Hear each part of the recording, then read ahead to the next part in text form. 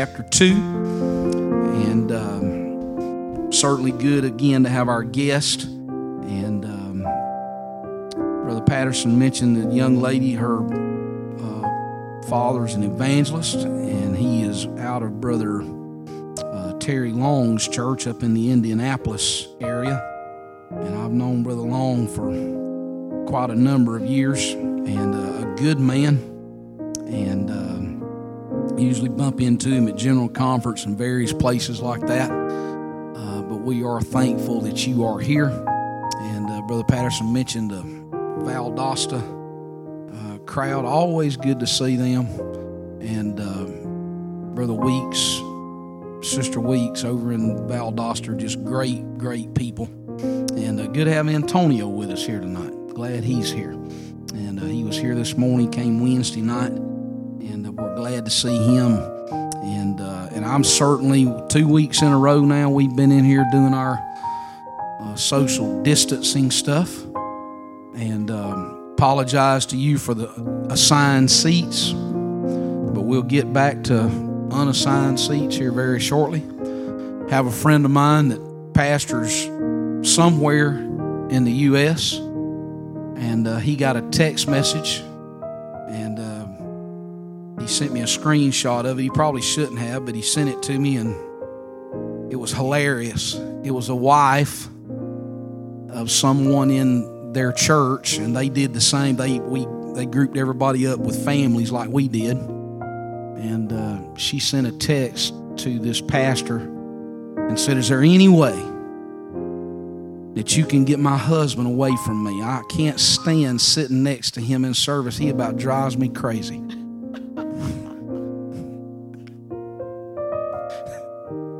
So I pray that that's not the case here. That if you're sitting next to somebody that, oh Lord, I need to sing right now, Brother Patterson. Everything's going to be all right. Amen. 2 Timothy chapter 2, and I would like to start in verse 1. The Bible says, "Thou therefore, my son, be strong in the grace that is in Christ Jesus. And the things that thou hast heard of me among many witnesses, the same commit thou to faithful men who shall be able to teach others also. Thou therefore endure hardness as a good soldier of Jesus Christ.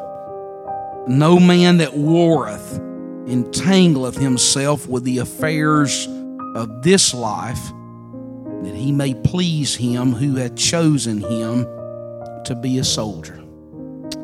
And I want to take this text here tonight kind of in a theme, I guess, somewhat for Memorial Day, and preach here for, I'll say a little bit, and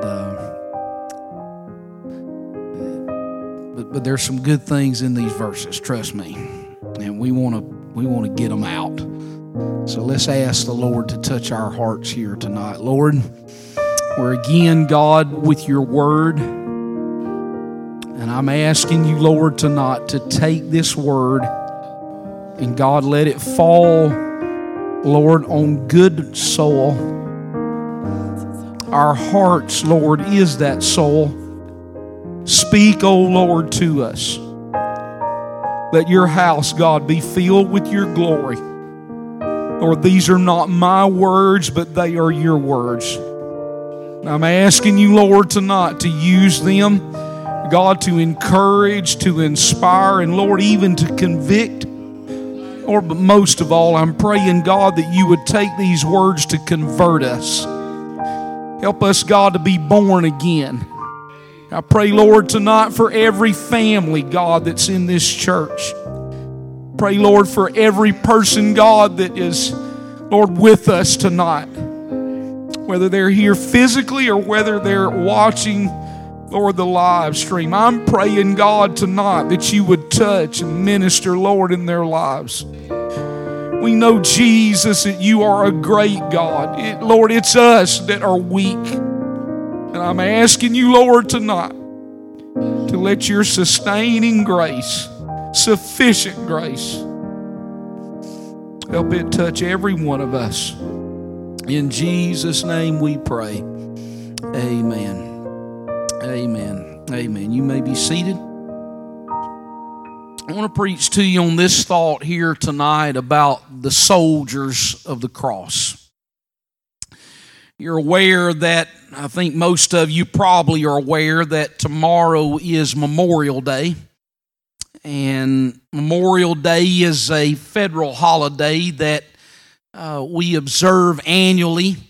It has its origins back really in the Civil War to commemorate all of the soldiers, whether they were Union or whether they were Confederate, that fell during that horrific and horrible war that was really, so far, thankfully, is the only war that's been on the soil of the United States of America.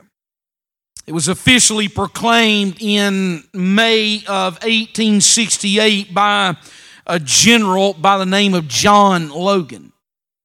And the first observation was on May the 30th of that same year, whenever they began to put flowers on the graves of those fallen soldiers. And then the first state to officially recognize that was the state of New York, and that was in the year of 1873. So you're aware that this holiday is one of the older holidays that we have here in America. But what may needed to have been a solemn observance of this holiday has somehow gotten lost in a lot of the shuffle, because in 1971, the Holiday Act that was observed nationally turned it into a 3-day holiday weekend, and it, from that point, apparently kind of degenerated into a sense where that now it's about barbecue grills, and I hate to say it, but a lot of our world will be drinking and carousing, and it's just another day or another excuse for them to imbibe in the things of this world.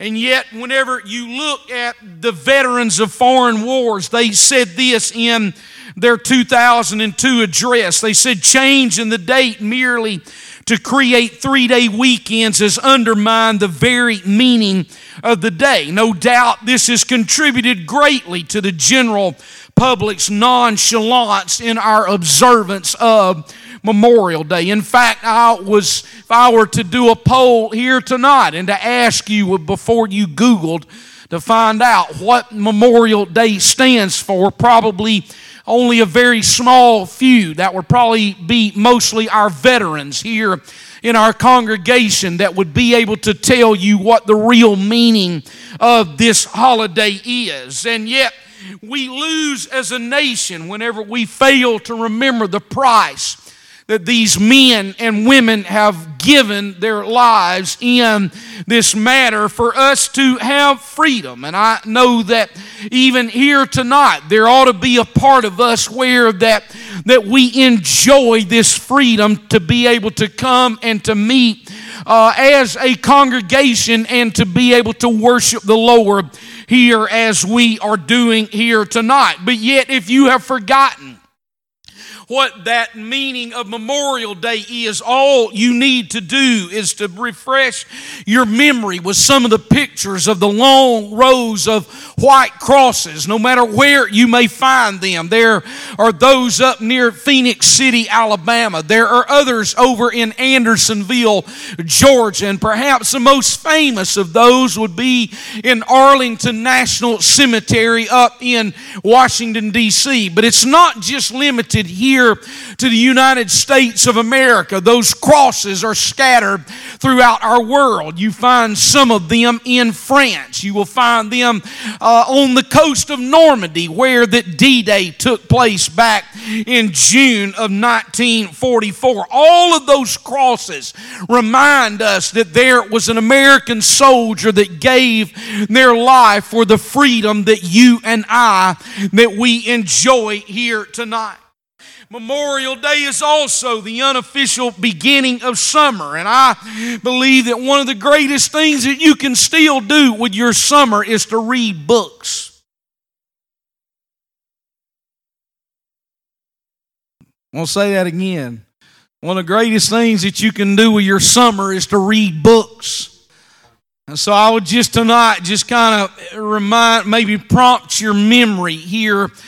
Maybe you've read some of these. Maybe some of these authors are totally foreign to you here tonight. But Stephen Ambrose, anything that he has written a lot. He's now dead, but he was really the moving force behind the World War II Museum down in New Orleans. And he has written a number of books about World War II, Citizen Soldiers, or D-Day, or Band of Brothers, various other books that he has written over the years about what took place there in World War II. He's got a son, and his son's name is Hugh Ambrose, and he wrote a book called The Pacific, and he talked about the Pacific theater of World War II. And then there is James Bradley, who a number of years ago wrote the book Flags of Our Fathers and explored the lives behind those men that raised the flag at Iwo Jima. And then he wrote another book called Flyboys about those that flew the P-47 Thunderbolts in World War II. Hampton Sides wrote a book called Ghost Soldiers, which was about the death march that was across Bataan. And in all of that, whenever you start looking at ways to read, and then recently Justin has given me some books of a man by the name of Rick Atkinson, more of a newcomer, but he has written a lot of books as well about World War II and about all of the things of that. And then some of the books that explores about Afghanistan and Iraq. Marcus Luttrell wrote an incredible book called Lone Survivor, and I promise you, if you start it, even if you're not a reader, it's a very hard book to put down because he draws you in with that story. And then Doug Stanton wrote a book called Horse Soldiers. But then here recently, oddly enough, Brother Ben Weeks over in Valdosta introduced me to a writer probably 2 summers ago by the name of Ben McIntyre.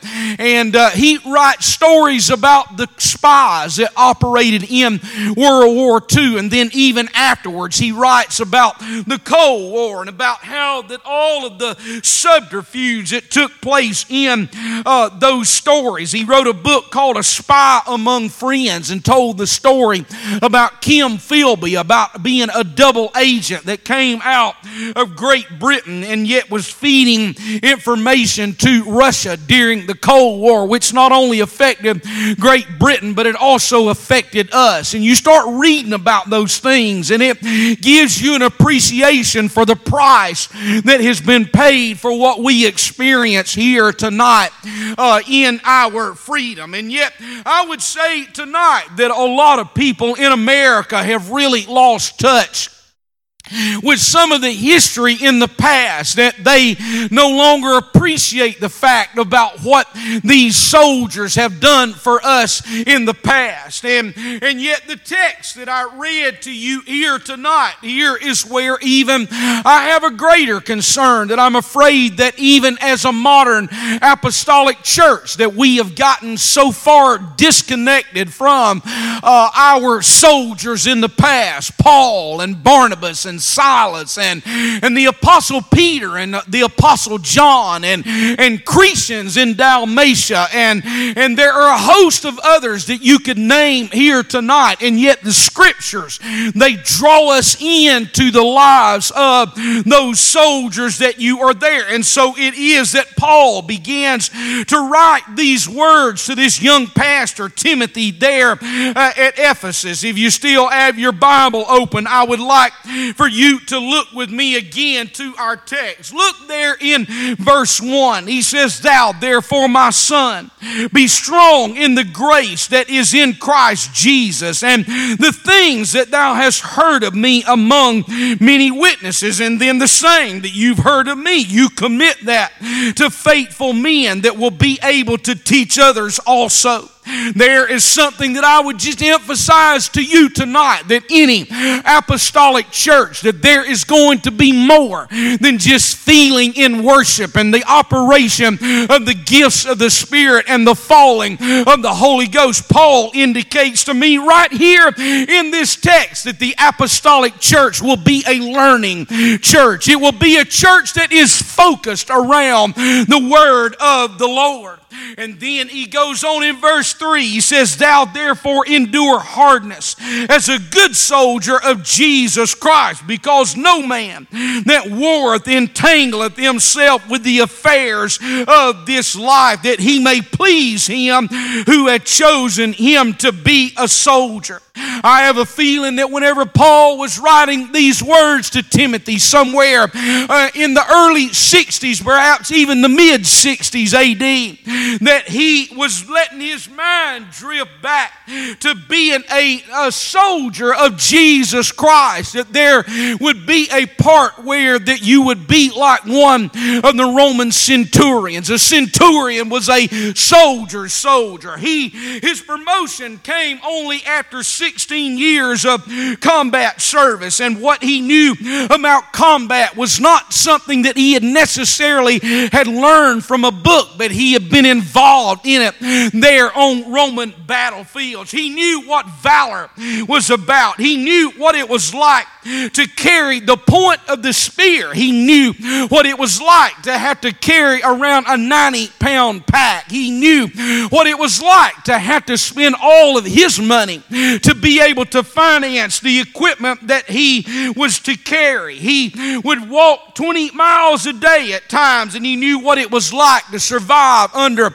some of the harshest conditions of the places where that they campaigned. He knew what it was like to not only be a fighting man, but he knew what it was like to be an engineer, because the companies of those soldiers not only were fighting men, but they were building men as the Roman Empire advanced itself there in that first century. He would serve in the army for 25 years, and then at the end of that 25 years, so add that up together in your mind. He had been a soldier for 16 years, and then you add the 25 to that, somewhere around 40 years or so of service that this man would find himself. And then after that, he would be given a small plot of acreage there and a cash payment, and he would live the rest of his days on that. And so when Paul was writing to Timothy, he says, I want you to understand that this man is a soldier, and if you are going to discharge your duties in the kingdom of God, then you are going to have to be a soldier of the cross.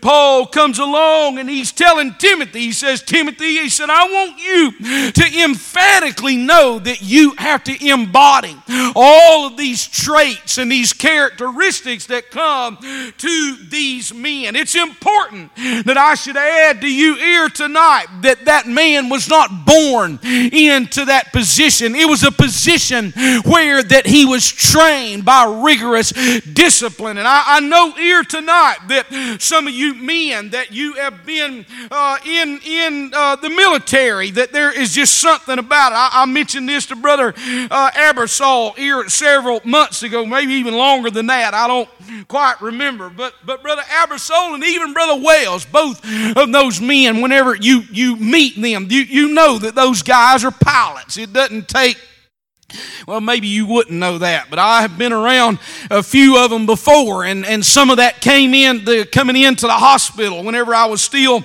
working at Flowers. There were several times where that there were helicopter crashes out on the training fields, and some of those men would be brought in as patients, and while they would be brought in, the visitors would come in, and there's just something about those military men. None of them are fat. They're all disciplined, and they're thin, and you can just tell that they don't let their appetites get out of control, and there's just something about their presence. You can just say, that guy right there, he flies helicopters. I don't know the men that have come through our church in training over the years. Brother David Tanderup years ago came through, and various others. When you look at them, there is just something about it. You say, I know that guy is in the military. What is it? There is a discipline that comes with being a soldier, and that is what Paul was telling Timothy. He's saying, Timothy, he said, I'm just telling you now that you're not going to find that this life in serving the Lord Jesus Christ is not going to be a soft life. There are going to be times where that you have to discipline yourself against the challenges that you will face in Ephesus. It's not easy, Timothy, but it is necessary. And I would just say here tonight that you have to deal with what Paul told Timothy, just like I do, and there's some principles that I'm going to bring out here in this text here tonight. Look there with me in verse 3. The Bible says there, thou therefore endure hardness as a good soldier of Jesus Christ. That is the first thing that Paul tells Timothy. He said, Timothy, he said, you're going to be required to suffer some trouble, and you're going to have to endure some afflictions that is going to take place in your life. It's not going to be an easy path where that you just waltz your way in to heaven and to think that is going to be the way that it is. And there are going to be spirits that you're going to have to battle with. There's going to be people that they're in the church that, for lack of a better description, they're knotheads, and they're dingbats, and they're hard-hearted, and they let their flesh rule them instead of the Spirit. They will oppose you, and they will try to tear you down. Timothy, there's going to be places in Ephesus that they will try to eat you alive. And yet in other places, Paul hinted at it. Look with me in your Bible. Look to chapter 1 of 2 Timothy and look there in verse 8. Here is what the scriptures had to say. It said, be not thou therefore ashamed of the testimony of our Lord, nor of me his prisoner, but be thou a partaker of the afflictions of the gospel according to the power of God. Turn over there a page and look with me to verse 10 in chapter 2. It says, and therefore I endure all things for the elect's sake, that they may also obtain the salvation which is in Christ Jesus with eternal glory. Turn over a page and look in chapter 3 and verse 11. Here's what Paul writes. He says, persecutions, afflictions which came unto me at Antioch, at Iconium, at Lystra, what persecutions I endured, but out of them all the Lord, he delivered me. Look to chapter 4 and look in verse 5. It says, but watch thou in all things, endure afflictions, and do the work of an evangelist, and make full proof of thy ministry. I want to camp out on that for just a moment. Do you realize that even in this local church here tonight, you may not be a pastor or a preacher, but all of us have been called to some kind of ministry, and here is what Paul is saying. You need to make full proof of your ministry. That means you need to invest into everything in your life and to make sure that it is looking good and that you are doing what is right. It doesn't matter to me tonight whether you are a preacher or whether you are a singer or whether you are a Bible study or a Sunday school teacher, anything else that we could fill in the blank there. I'm just going to tell you, we ought to do our best at everything we do in the church. I love Brother Josh, and I'm on. Don't hide, Brother Josh. We started cutting the grass, and and so I got out there, and they give me a weed eater and edger. And Brother Josh said, all right, this is what you need to do. And so I thought I was doing what he told me to do. And the next thing I know, Brother Josh come up to me and, Brother Harrelson, I love you, Pastor. I love you. I want you to know, I really love you. I appreciate you out here helping me. He said, I want you to know one thing. He said, you see this right here? I said, yes, sir. He said, that looks like what a novice was doing. He said, I'm a professional. He said, I want these yards done like a golf course. And I'm going to tell you what, he's a guy in charge. And I thought to myself, Brother Josh is making full proof of his ministry, because what he wants is he wants the grounds of this church to look top notch, so when people drive by that they can see. I'm just going to tell you that we ought to encourage that kind of attitude here in our church. Now, can I pastor a little bit? And I know I'm live streaming right now, but it doesn't matter to where you're at in every department in this church. You ought to be trying to do your best at it. If you're an usher, you ought to be doing your best to ush. If you're a teacher, you ought to be doing the best you can to teach. There ought to be something in your life that you say, I'm going to make full proof of my ministry. Now, that didn't count in the time right there, that 4 minutes that I spent on that. So I'm going to take that time out there. But again, hear me, church. Whenever we do our best, what are we doing? We're making full proof of our ministry, so that when the world comes in, then they can say, you know what? These people aren't just going through the motions. These people love God, and they're taking to heart what Paul told Timothy, to make full proof of your ministry. And yet Paul was saying, look with me to 2 Corinthians chapter 1 and verse 6. He said, and whether we be afflicted, it is for your consolation and salvation, which is effectual or effective in the enduring of the same sufferings which we also suffer. Or whether we be comforted, it is for your consolation and salvation. Look at that scripture there. Paul is writing to the church at Corinth, and you can't believe what he's saying. He's saying, do you realize that there are times whenever your suffering is contributing to the salvation of somebody else? You just say, now how does that happen? It happens like this, that other people see you walking through difficulties and trials and challenges, and they say, you know what, if the Lord is sustaining them and helping them, then the Lord can help me in my situation as well. We ought to take heart in every bit of the problems and the difficulties. Now, I know I'm preaching right now, and it's easier to preach it than it is to live it. But I'm just praying right now that every one of us, that whenever we start hitting difficulties and challenges in life, then here is what we ought to do, is we ought to say, I'm going to press on through this thing. I'm going to press on through this thing right now. This is what both of my boys have said to me, and it's been not elicited. They volunteered this, and they were not together when they said this. But Nate has said it, and Justin has said it. He said, Dad, have you talked to Brother Paul? I said, yeah, I've talked to Brother Paul. And both of them said, Dad, I can't believe what he's saying. That he's saying he wants the glory of God to come through every bit of this. That we want healing, absolutely. But the main thing that I'm hearing Brother Paul say is that the glory of God is going to be magnified in our life. What are you doing when you do that? You are enduring hardness. And I know it's easy to complain, and I do my share of it around my wife, whining and griping and complaining, but it is ungodly. And if there can be a gratefulness and a thankfulness to get in your heart and say, Lord, I know you know what you're doing, and you're going to help me to endure hardness, so that whenever I'm walking through this, that you're going to be exalted.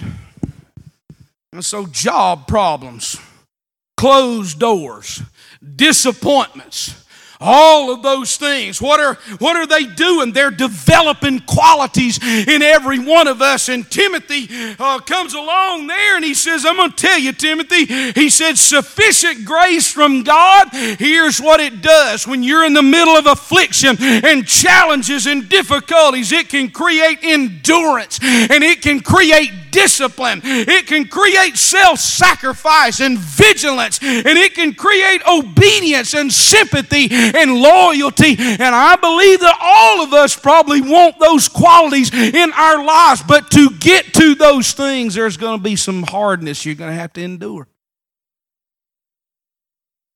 And we've got to understand that our foe, do you realize this? The devil and all the buck privates he's got, or maybe you've got a lieutenant colonel assigned to you. I told my wife the other day, I said, that little buck private I think the devil's got assigned to me is constantly riding and carrying on and creating confusion in my life. But understand this, if the enemy's going to be disciplined, and if Brother Adam, if the enemy's going to battle and fight against me, then you know what I need to do? I need to be just as disciplined. I need to be just as somehow committed and vigilant and unrelenting as what the enemy is. And sometimes we fall into that trap of mully-grubbing and depression and challenging things that takes place in our lives. But by the grace of God, we ought to take to heart what Paul told Timothy. He said, Timothy, he said, you endure hardness as a good soldier. And so we've got to fight on through the affliction. We got to fight like Jesus told his disciples to fight. If your eye offends you, pull it out. If your hand or your foot offends you, cut it off. You have got to somehow, you've got to walk through all of the challenges and those things. You need to fight even like Jesus whenever he told the devil, get thee hence, Satan, for it is written, thou shalt worship the Lord thy God, and him only shalt thou serve. Now what does that look like? I'll tell you what that looked like. That looks like when you walk in this door that you don't even have to open the doors, that you can walk in the crack up under the bottom of the door, or you can squeeze in through the crack back there in those double doors, and you say, oh my Lord, I'm so discouraged and I'm so down. Whenever you get in this place, you begin to lift your hands to the Lord. Mercy there was great and grace was free. I got to singing that song tonight, and I thought, oh my Lord, what the cross has done for me, what Calvary has done for me. There is something about it that you have to endure hardness. There was a chaplain in the Crimean War and back in the 1850s, and he was on the side of France, and they were fighting against Russia. And he first got there on the battle scene, and he went up to the sergeant, and he said, Sergeant, who was a Christian, he said, I want to know to how to best serve these men here. And so that sergeant said, I'll tell you what, he said, I want to take this young preacher, come on with me. And he said, let's go to the hill up above the battle. And so he got up above the battle, and he started looking down. He said, you see that expression on those soldiers' faces? And that young preacher looked closely at those soldiers that were down there battling against the Russians. He noticed there was something about it that they felt like it was a life and a death battle, and that there was an earnestness that was on their face there. And that sergeant turned and looked to that young chaplain. He said, if you're going to do any good, then here's what you have to do. You have to be earnest, because an earnest man always will make his way. An earnest Christian is always going to make his way. No matter what difficulties you face, no matter what challenges you face, you ought to be like one of those corks. I hadn't been fishing in so long, I don't even know if I even would remember how to do it. But I do remember from years ago, that little red and white cork, that thing would bob down, and next thing you know, it'd pop back up again. It would stay under for a little bit, and then it'd pop back up. There ought to be that same tenacity in every one of our lives here tonight, that we endure hardness as a good soldier. But notice what else Paul writes there in verse 4. He says it like this, 2 Timothy chapter 2 and verse 4. Look with me in your Bible. It said, no man that warreth in entangleth himself with the affairs of his life or this life. To be a soldier of the cross, you're going to have to endure hardness. But the second thing is this, is that you are going to have to make sure that you do not get entangled. The word there for entangled literally means to weave. And Paul is saying, he's saying, Timothy, he said, here's what I'm saying. I'm saying that there are things there that are not necessarily sinful for you. But this comes to mind right now, Brother Pittman. You and I went to eat probably 10 years ago or so, and you quoted this scripture, and I never have forgotten it. And I knew it, but he brought it out in a context like this. He said that all things are lawful, but they are not expedient. Do you know what that means? That means that there are things where that they may be okay, but if you're going to get to where the Lord Jesus Christ wants you to go, they're not expedient. And so don't let your life get woven in to those things. They're distractions. They're hindrances. There's things that oppose you, and the best thing you can do is to not get entangled. You are a soldier, an ordinary citizen. They can do whatever they want to do. They can make their own decisions. They can choose to use their time however they want to. They can get involved in sports and in education and business or politics. They can eat what they want to eat. They can eat where they want to eat, and they can eat what they want to eat. But if you are a soldier of the Lord Jesus Christ, then there are things that you don't need to get tangled up with. There's got to be a purpose about what we're doing. I want you to notice, turn over a page or so and look with me to 2 Timothy chapter 4 and verse 10. Look at what Paul writes. This is his swan song. This is the last thing that Paul writes. This is basically his epitaph. Last letter he's writing. Look what he writes there in verse 10.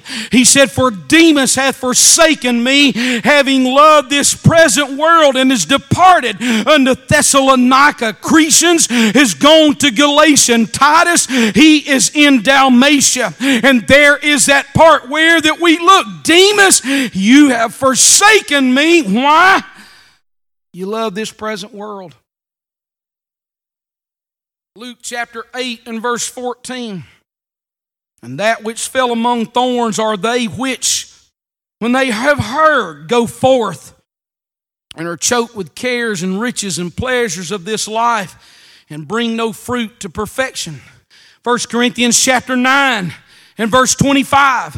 The Bible says, "And every man that striveth for the mastery is temperate in all things. Now they do it to obtain a corruptible crown, but we an incorruptible. I therefore so run, not as uncertainly, so fight I, not as one that beateth the air, but I keep under my body and bring it into subjection, lest by any means, when I have preached to others, I myself should be a castaway." And then look with me to 1 Timothy. I'll let you turn over to that one. Turn back just a few pages and look with me to 1 Timothy chapter 6, and let's start in verse 9. Here is what the apostle writes. 1 Timothy chapter 6 and verse 9. He said, "But they that will be rich fall into temptation and a snare, and into many foolish and hurtful lusts, which drown men in destruction and perdition. For the love of money is the root of all evil, which some have coveted after they have erred from the faith, and pierced themselves through with many sorrows. But thou, O man of God, flee these things, and follow after righteousness and godliness, faith, love, patience, meekness. Fight the good fight of faith, and lay hold on eternal life, whereunto thou art also called, and hast professed a good profession before many witnesses." Paul is saying right here, he said, I'm going to define a man of God for you. What does a man of God look like? It's in verse 11 and 12. A man of God is marked by what he flees from, what he follows after, and verse 12, what he fights for. Those those are the things that you have to realize to say, you know what? I don't want to let myself get distracted. I don't want to become tangled up with all of the things of this life. Peter writes it like this in 2 Peter chapter 2 and verse 20. He said, for after they have escaped the pollutions of the world through the knowledge of the Lord and Savior Jesus Christ, they are again entangled therein and overcome. The latter end is worse with them than the beginning. And so Paul was telling Timothy, he's saying, Timothy, he said, whatever entanglements there are, that they move in your direction. Some of them may be good and beneficial causes, but here is what you have to understand. He's saying this, that if they entangle you and distract you, then what are they going to do? They are going to hinder the progress of the kingdom of God. Now, I'm going to carefully say this right now to us at this time in the history of our nation, but nowhere does Paul encourage Timothy. Timothy, organize marches. I want you to register voters. I want you to get involved in voter registration affairs. He doesn't say any of that. He doesn't say, look, I want you fighting with the Roman government. He doesn't say any of that. You know why? Because here's what Paul understands. He understands that men and women that are not entangled by the world, that if there is effective converts that are made, that is the greatest thing for the reformation of our society. That means that once we get the lockdown over with, that we have got to fill this place up, whether they're backsliders or whether they don't know beans about Pentecost. Every place in this building, the choir loft, the platform, every chair in this place, it needs to be filled up with apostolic, Holy Ghost filled believers, and that is up to us, church. It's up to us. If you look back at the history of England back in the 18th century, there were horrible social conditions there. In fact, if you've read any of the stories that Charles Dickens wrote, like Oliver Twist, I read that to my kids years ago. Oliver Twist, A Christmas Carol, A Tale of Two Cities. You start reading about the conditions that was in that day there in the 18th century in London. It was a horrible place. But I want to tell you this, everywhere there was corruption and crime and sinful vices and violence. Every bit of it had penetrated every level of society. And you know why? It's because the church had gotten so materialistic and spiritually dead that somewhere along the way that it was the butt of jokes and nobody really took the church seriously. If ever there needed to be a time whenever the church stands up and we are taken seriously, it's got to be now. But you're going to have to endure hardness. You're going to have to get rid of the entanglements that are in your life that are holding you back. And yet it was that there was a part there that even in France got so stirred up with a revolution that it produced the work of the guillotine and people being beheaded. And yet out of the middle of all of that, there were two brothers, John and Charles Wesley. One wrote sermons and the other wrote hymns. John and Charles Wesley started pursuing what was called the Holy Methods. If you start reading John Wesley's journals, you'll start realizing that there was a part where the revival began to take place in his life. I believe that the man had the Holy Ghost, and there began to be a conformity that said we want to pursue holiness. We want to do everything we can to get rid of the world in our lives. I'm pleading with you tonight, church, that there ought to be something about every one of us that we ought to say we need to do everything we can to get rid of the worldliness and all of the things that we have allowed to penetrate our lives that really basically is nothing but spiritual nonsense. Leonard Ravenhill, in his classic work, He wrote it back in 1959, Why Revival Tarries. He said there are some reasons why churches don't experience revival. He said because evangelism has gotten highly commercialized. Now, because we're paying preachers, we feel like we're paying them to evangelize, and it's no longer personal evangelism. It's because the gospel has been cheapened. Just accept the Lord Jesus Christ as your personal Savior. There is nowhere in Scripture where that you find a sinner's prayer or that you will accept the Lord Jesus Christ. Everywhere that you find conversion taking place, and the key high points is Acts 2, Acts 8, Acts 10, Acts 19. Every one of those people were deeply convicted of their sin, and they began to repent and to turn away from that, and the Holy Ghost came in to their hearts and into their lives. He also said it because of carelessness. Altars have no longer been lingering places where eternal business is done. He said there's others because of fear. Preachers have gotten tight-lipped about preaching against sin and other false religions because of a lack of urgency in prayer. There is a wrestling that is going to be required of us in prayer. I'm pleading with you here tonight, church, that the only people that you hear their voices in prayer, it don't need to be a bunch of old elders. It doesn't need to be Brother Patterson's voice and Brother Williams' voice and my voice and my dad's voice and some of the older folks here in this church. I'm begging some of you young people that you need to open your mouth up and you need to learn how to pray. What would happen if all the elders fell over tonight in this church? What in the world would this place turn into in a year's time? I pray that somehow that there's a desperation that gets in those of you that are in your 20s and in your 30s, that you say, I'm going to tell you, I've got to have a passion for revival. I can't get entangled in this world. There's things that I want to see God do in my life, in my family. There are things that I have to have from God that will not take place if I am a prayerless Christian.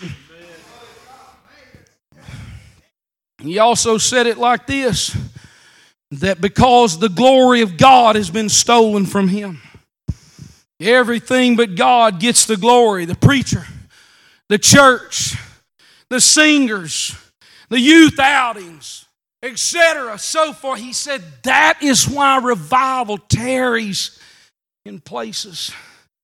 One startling quote that Ravenhill wrote about preachers probably ought to make it to TBN. And it needs to get out. And here's what he writes. He said, preachers who have homes and cottages by the lake, a boat on that lake, and a big bank balance, still begging for more. He said, with such extortionist and unjust men, can God entrust Holy Ghost revival? These dear doll-like preacher boys no longer change their suits once a day, but 2 or 3 times a day. And they preach the Jesus of the stable, but themselves they live in swank hotels.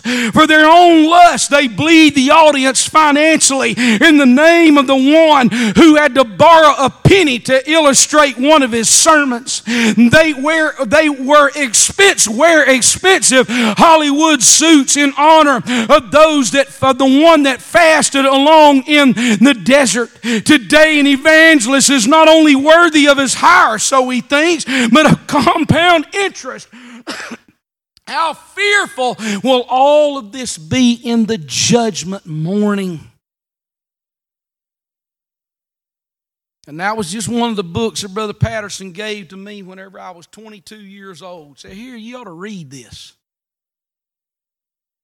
That's about like feeding pit bulls lead, I think. I don't know if it works, but they say if you want to make a dog mean, feed him lead or gunpowder or something.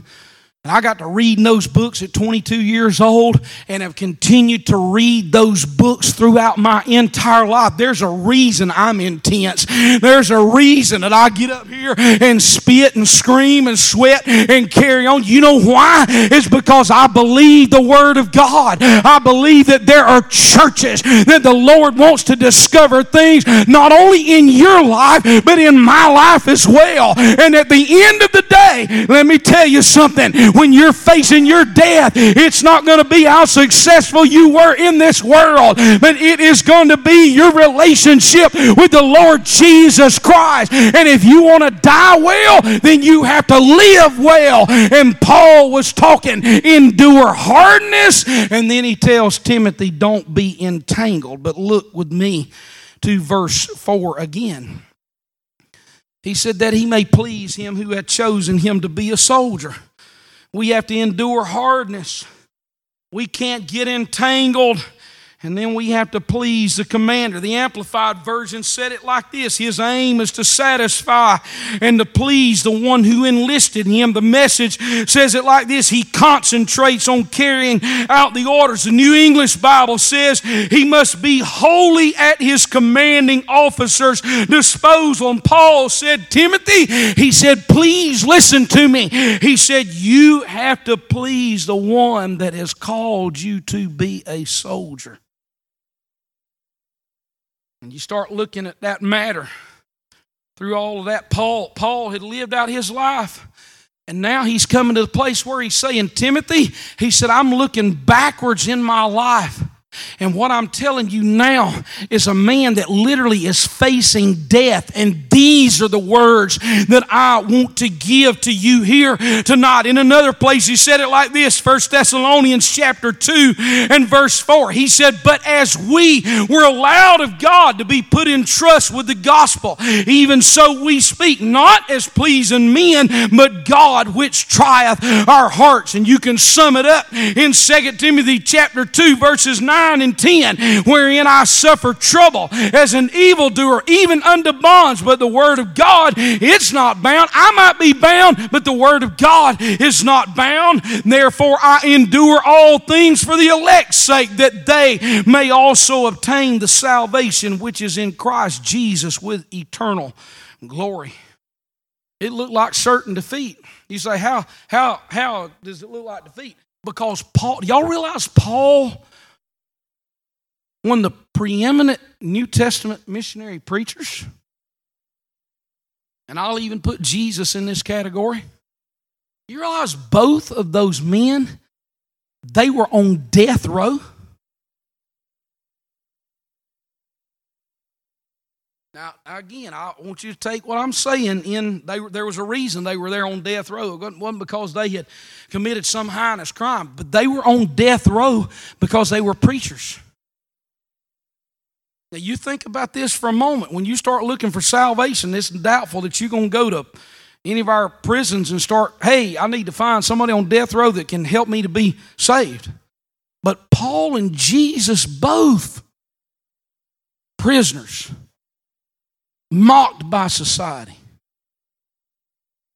And yet Paul says, the gospel, the word is not bound. His conviction was so strong that even though he was bound by Caesar, he said, listen to me, there is liberty that comes in my life even though I'm bound, and the word of God is going to get out and it's going to progress. And he was victorious. I endure all things for the elect's sake, that they may also obtain the salvation which is in Christ Jesus with eternal glory. One way or another, Paul was saying, I'm going to be faithful, and whenever I get to the end of this thing, the Lord, His will is going to be worked out. Eugene Peterson writes it like this. He finishes it in the Message. 2 Corinthians chapter 11, verse 28. He said, and that's not the half of it. When you throw in the daily pressures and anxieties of all the churches, When someone gets to the end of his rope, I feel desperation in my bones. When someone is duped into sin, an angry fire burns in my gut. If I have to brag about myself, I'll brag about the humiliations that make me like Jesus. He wrote that at the end of his catalog, 2 Corinthians 11, powerful passage of Scripture. Starts in about verse 22 or so when he starts recounting the shipwrecks and the stonings and the beatings and all that he went through, and yet he comes along and he says every bit of that is moving me into a place so that I can be like Jesus Christ. And I got a feeling that there are ordinary soldiers that are serving in places all over our world that we don't know who they are right now. But there will come a day when all of heaven will recognize the greatness of the service of these people and what they have done to advance the kingdom of God. I think I've told this story before. I'll conclude with this story here tonight. Now, I've told Justin and Nate so many times to reiterate this in their lives. Probably 10 years ago, maybe, I can't remember, Justin and Nathan went with me to Because of the Times. And Brother Terry Schock preached a message. Sister Regina, you can come on. Y'all come on so everybody won't be so nervous and know we're about to quit after I preach less than an hour. Y'all were supposed to smile but anyway, Brother Schock told this story. He said whenever he was a kid and he was growing up in the church there in Little Rock, Arkansas, Brother Lumpkin was his pastor. And he said that one day, he said that after Sunday morning that they were out there cleaning up his dad, Brother Schock's dad, Brother Jack Schock, had Brother Terry in there in the lobby. And he said, my dad was making me mop the lobby. And he said, I kept looking outside. And he said, there was a bunch of boys. And they were out there playing football. He said, there was a grassy field out beside the church. And he said, they were out there playing football. And Brother Terry Schock said, I was so angry and aggravated because he said, I didn't want to be inside cleaning up that church. He said, I wanted to be out there playing ball with all those boys. And he got aggravated and he let the water out of the mop bucket. And then when he started back to the back to put the mop bucket up in the closet, he shoved the mop bucket in the closet and knocked a hole in the sheetrock. He said he was so embarrassed about that, had to go get his dad. He said, my dad, he said, he and Brother Lumpkin both, he said they took it very well. Brother Schock said that a few days later his dad pulled him aside and said, Terry, I want you to know this thing, that it doesn't matter whether you're in a small church or you're in a mid-sized church or you're in a large church. He says, here's what I want you to understand. He said, and this is the lesson that I was trying to teach you. He said, in every church, he said, there's a small handful. If it's a small church, it's a small handful. If it's a little bit bigger, it's a little bit larger. If it's a larger church, he said, it's still a little bit larger. He said, but there's always just a handful in that church that makes things go and gets things done. And he said, Terry, he said, I want to tell you this, that no matter where you end up in church, he said, you always make sure that you're in that little small handful. He said, whether they're working, whether they're praying, whether they're witnessing, or whether they're worshiping, he said, you make sure that you're in that little small handful. It's very obvious what the Lord has done with Brother Terry and Sister Melanie Shock. Done some fantastic things in their lives. But trust me, there's a whole lot of others out there that we don't know who they are right now. They're in that little small handful. And there'll come a day whenever the Lord will call those soldiers out. He was getting old and paunchy. His hair was falling fast, and he sat around the Legion telling stories of the past, of a war that he had fought in and the deeds that he had done. In his exploits with his buddies, they were the heroes, every one. And though sometimes to his neighbors his tales became a joke, all of his Legion buddies, they listened because they knew whereof he spoke. But we'll hear his tales no longer, for old Bill has passed away. And the world's a little poor, for a soldier died today. He won't be mourned by many, just his children and his wife, for he lived an ordinary and quite uneventful life. He held a job, he raised a family, he quietly went his own way. And the world won't notice passing, though a soldier died today. When politicians leave this earth, their bodies lie in state, while thousands note their passing and proclaim that they were great. Papers tell their whole life story, and from the time that they were young. But the passing of a soldier goes unnoticed and unsung. Is the greatest contribution to the welfare of our land a guy that breaks his promises and cons his fellow man? Or is it the ordinary fellow who in times of war and strife goes off to serve his country and offers up his life? A politician's stipend and the style in which he lives are sometimes disproportionate to the service that he gives, while the ordinary soldier who offered his all is paid off with a medal and perhaps a pension that's small. It's so easy to forget them, for it was so long ago that the old Bills of our country who went to battle.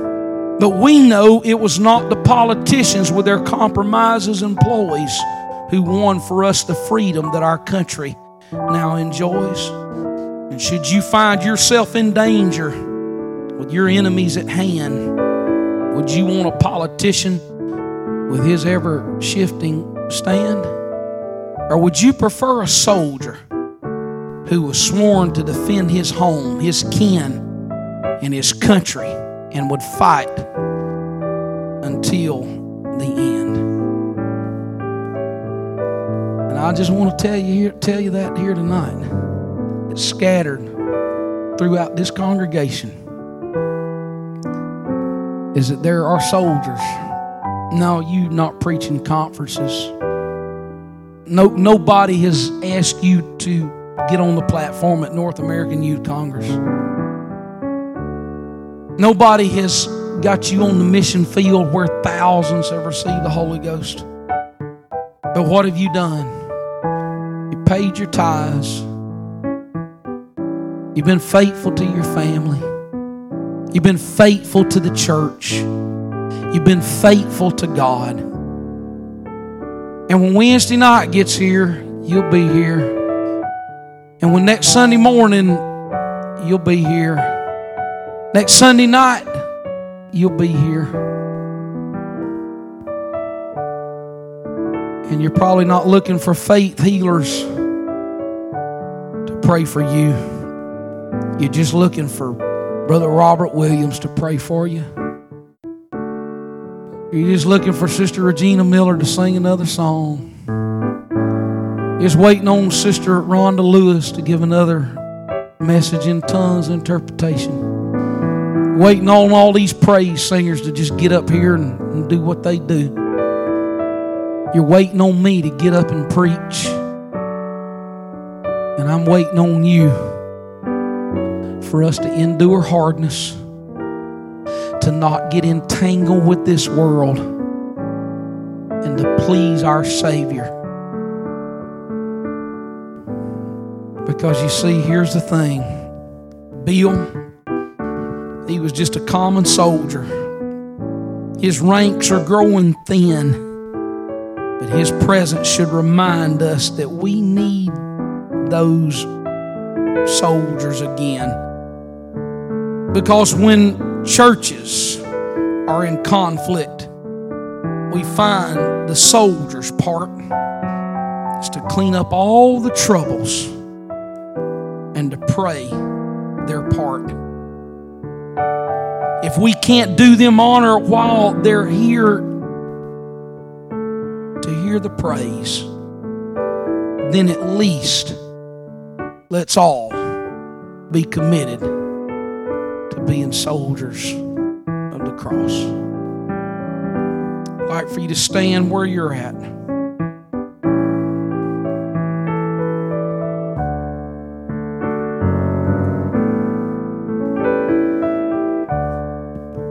We're going to socially distance. I'm going to open the altars up. And I want you to space out. If you got to space out down the aisles, you got to space out down the front. I want you to step into this altar area with your family. And I want you just to lift your hands to the Lord. And I want you to ask the Lord here tonight, Lord,